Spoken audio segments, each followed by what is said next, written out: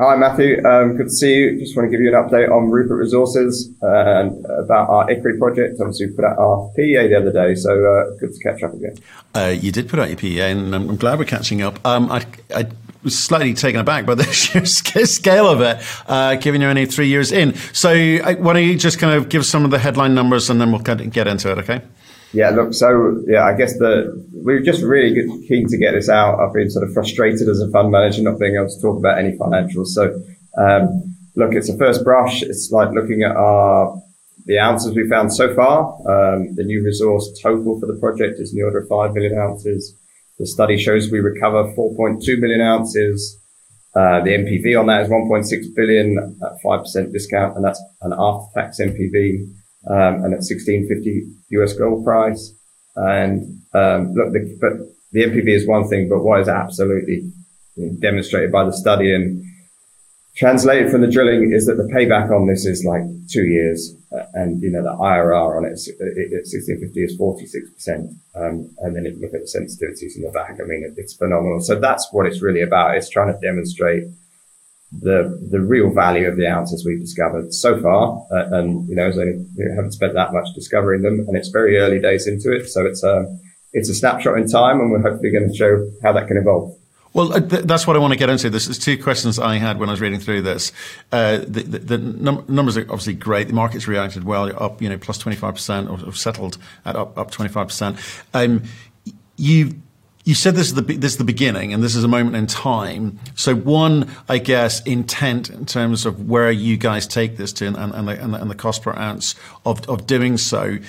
But first of all, how have you done it? I know it's open pit, but which is cheaper than going underground. But what's the shape of this pit? I mean, how are you coming at it? Why is the AISC like $759?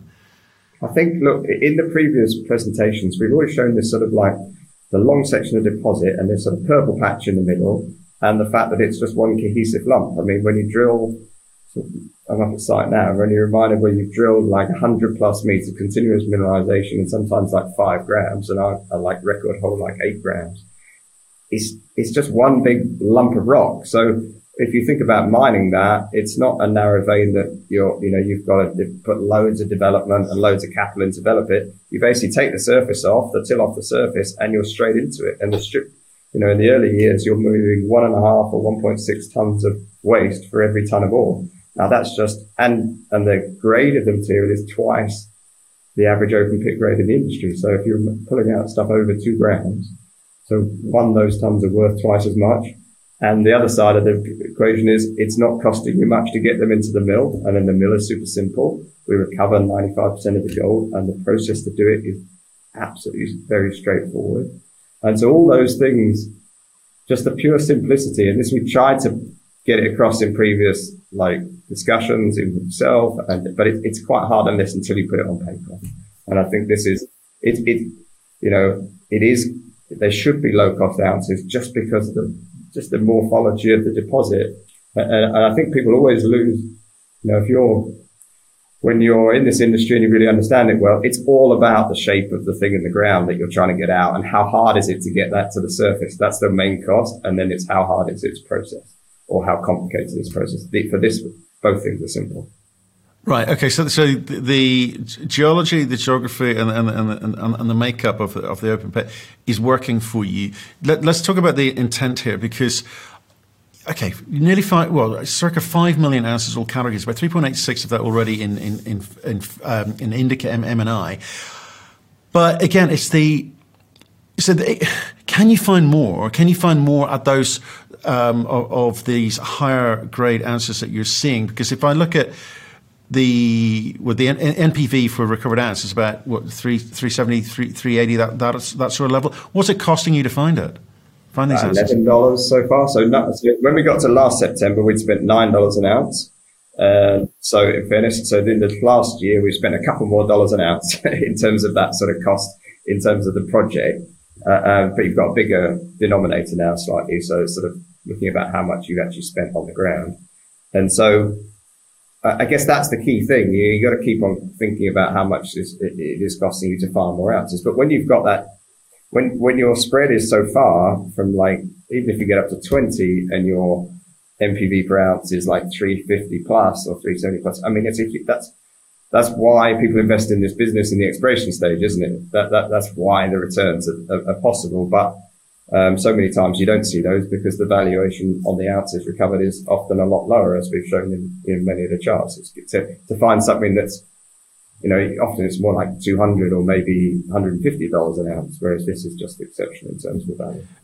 Well, it is exceptional. Like 46% IRR at $1,650 gold, and a massive whopping 1.6 billion at BV5.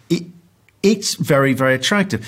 Maybe it's too attractive. I was talking to a CEO earlier this week and they're raising defense capital, money to stop people coming in and taking them over at this point. How? And I know it's a PEA, so it's early stage, when typically those things have a wide range of, plus and minus. How do you manage this going forward? Because obviously, if you think you can find cheap ounces like you've been doing, you want to kind of keep this thing going for a little bit longer, don't you? Yeah, look, the aim is now, like we have, we've got the equipment on the ground. We're doing more drilling. We think, we're trying to find the extensions of Ikari itself, maybe the deeper in the east or just deeper below it. But then the guys are waiting for the ground to properly freeze over so we can do the Ikari North. We only discovered that 6 months ago. And this is the thing, Tom, my partner always reminds me. He says, we found Ikari, the first base of Till hole went in like December, January of 2019, early 2020. We did the first diamond drill hole into it in March. And then in May, we released the results. So in like a 5-month window, you found, your life changes effectively. So we're still doing that exploration process. We've still got lots of targets. The team are pretty hyped up. And that's what we've got to do in the near term, is make sure we continue to demonstrate if there could be something else that can get into the next stage of the study. But also just, we're demonstrating like a 22-year mine life. I think it's 25 years the whole operation runs for. That's a huge amount of time from here to there. And as one of my geologists said to me today, he said, well, usually you only do this kind of stuff when you're in production, maybe 10 years in, you're still finding stuff. He said, we're doing stuff today to try and realize that value today rather than waiting until you're in production. We're trying to explore what could be there. Well, and those answers get cheaper as you go forward, or the produced answers get cheaper as you go forward, because you kind of got those sunk costs over that kind of multi-decade period, that multi-decade investment. It only gets better. So with regards to you got enough money now. What's the cash position now? 37 million at the end of August, so maybe 30 million-ish now, I've been saying. Yeah. Right. And then you put out your 6 months, 3 months and 6 months numbers, and obviously the burn rate. Is that expected to carry along at the same sort of rate? Similar sort of rate, similar kind of rate. Yeah. Right. Okay. So you're good for 18 months or and beyond. 2023. So it's been difficult 2022 for most in this space. People have been cash constrained. How do you see yourself playing 2023? Look, I think it's that was another reason to get the study out, because it gives you this foundation on which to go and raise more funds. And people say, okay, well, this is still the potential upside from this. So are you prepared to carry on contributing funds into the company?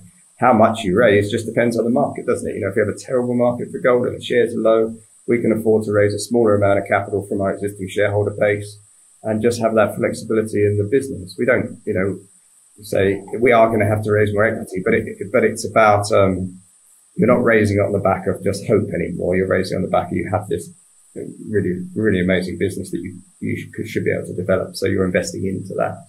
So look, we just manage it. And maybe if the market's better and people realize the value of the project a bit more, we raise a bit more, I think,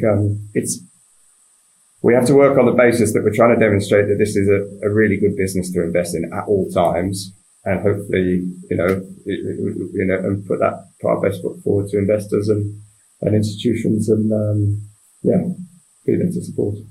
Okay, and given the market background that you come from, is there such a thing as too big? Does it get to a point where there are fewer and fewer obvious takeover candidates or obvious buyers of this? And where do you think that is, and how close are you?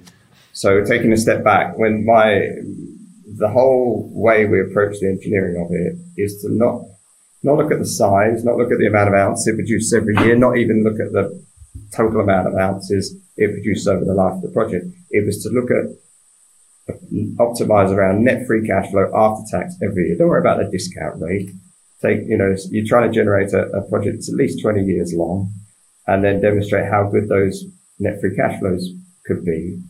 Just like it was, and sort of take away the gold elements of the business, just say, oh, this is a really good investment. And so, to go back to your question, it could be a lot bigger as long as it's generating these kind of margins. The question is, but we're not going to make it bigger for the sake of it, just to generate the same amount of money. It's about, mining is a challenging thing. I mean, but obviously a small mine is as hard to develop as a big mine, but this one's a medium-sized mine at this point in time. We hope to demonstrate that there's more ounces that could add to the life of this project. Let's not necessarily make it any bigger. It already makes $200 million of free cash flow a year for 6 years plus. So, I think it's a good size at the moment, and it's the realistic size that a company like Rupert Resources could develop itself. Yeah. It's interesting optionality you've got there, but look, it's still just keep your feet grounded. It's PEA stage. It is absolutely. Yeah. There's still a growth component to this story, so people looking in should be aware of that. Is there, and it's just, I guess one last one in terms of 2022. I don't think most people would have called the way it worked, but for you guys, what was the kind of the saving grace? Was it the ability to kind of raise capital and just get on with the business of developing your operation, or what would you put it down to? Yes, look, we were fortunate. We raised money last year, and we raised a reasonable amount of money at a good time. And then Agnico followed their interest in their shares. They also exercised their warrants earlier this year. So we've always tried to put ourselves in a position where you're not restricted by the market effectively. So look, we're not going to wait until we've run out of money to raise more money. You need to have a decent balance sheet. We've got 30 people working in this company now. You need to give them some security of job security as well. You don't want people to leave, so you've got to make it a good place to work. But it's always a balance, Matthew, and it's just, making sure that, we have sufficient funds in the bank that, we're not, that doesn't drive what we do next, ultimately. That doesn't stop us optimizing the project or having that flexibility. It's that, so, at some point you need to make sure you manage your balance sheet as much as you're managing everything else in the business on the permitting, geology, every side. Brilliant. James, thanks for the update. I appreciate you making time. You're in Finland right now, aren't you? I am, yes. What are you there to do? What's happening? Catch up with the team. Is Tom there? Tom's here as well. We haven't been.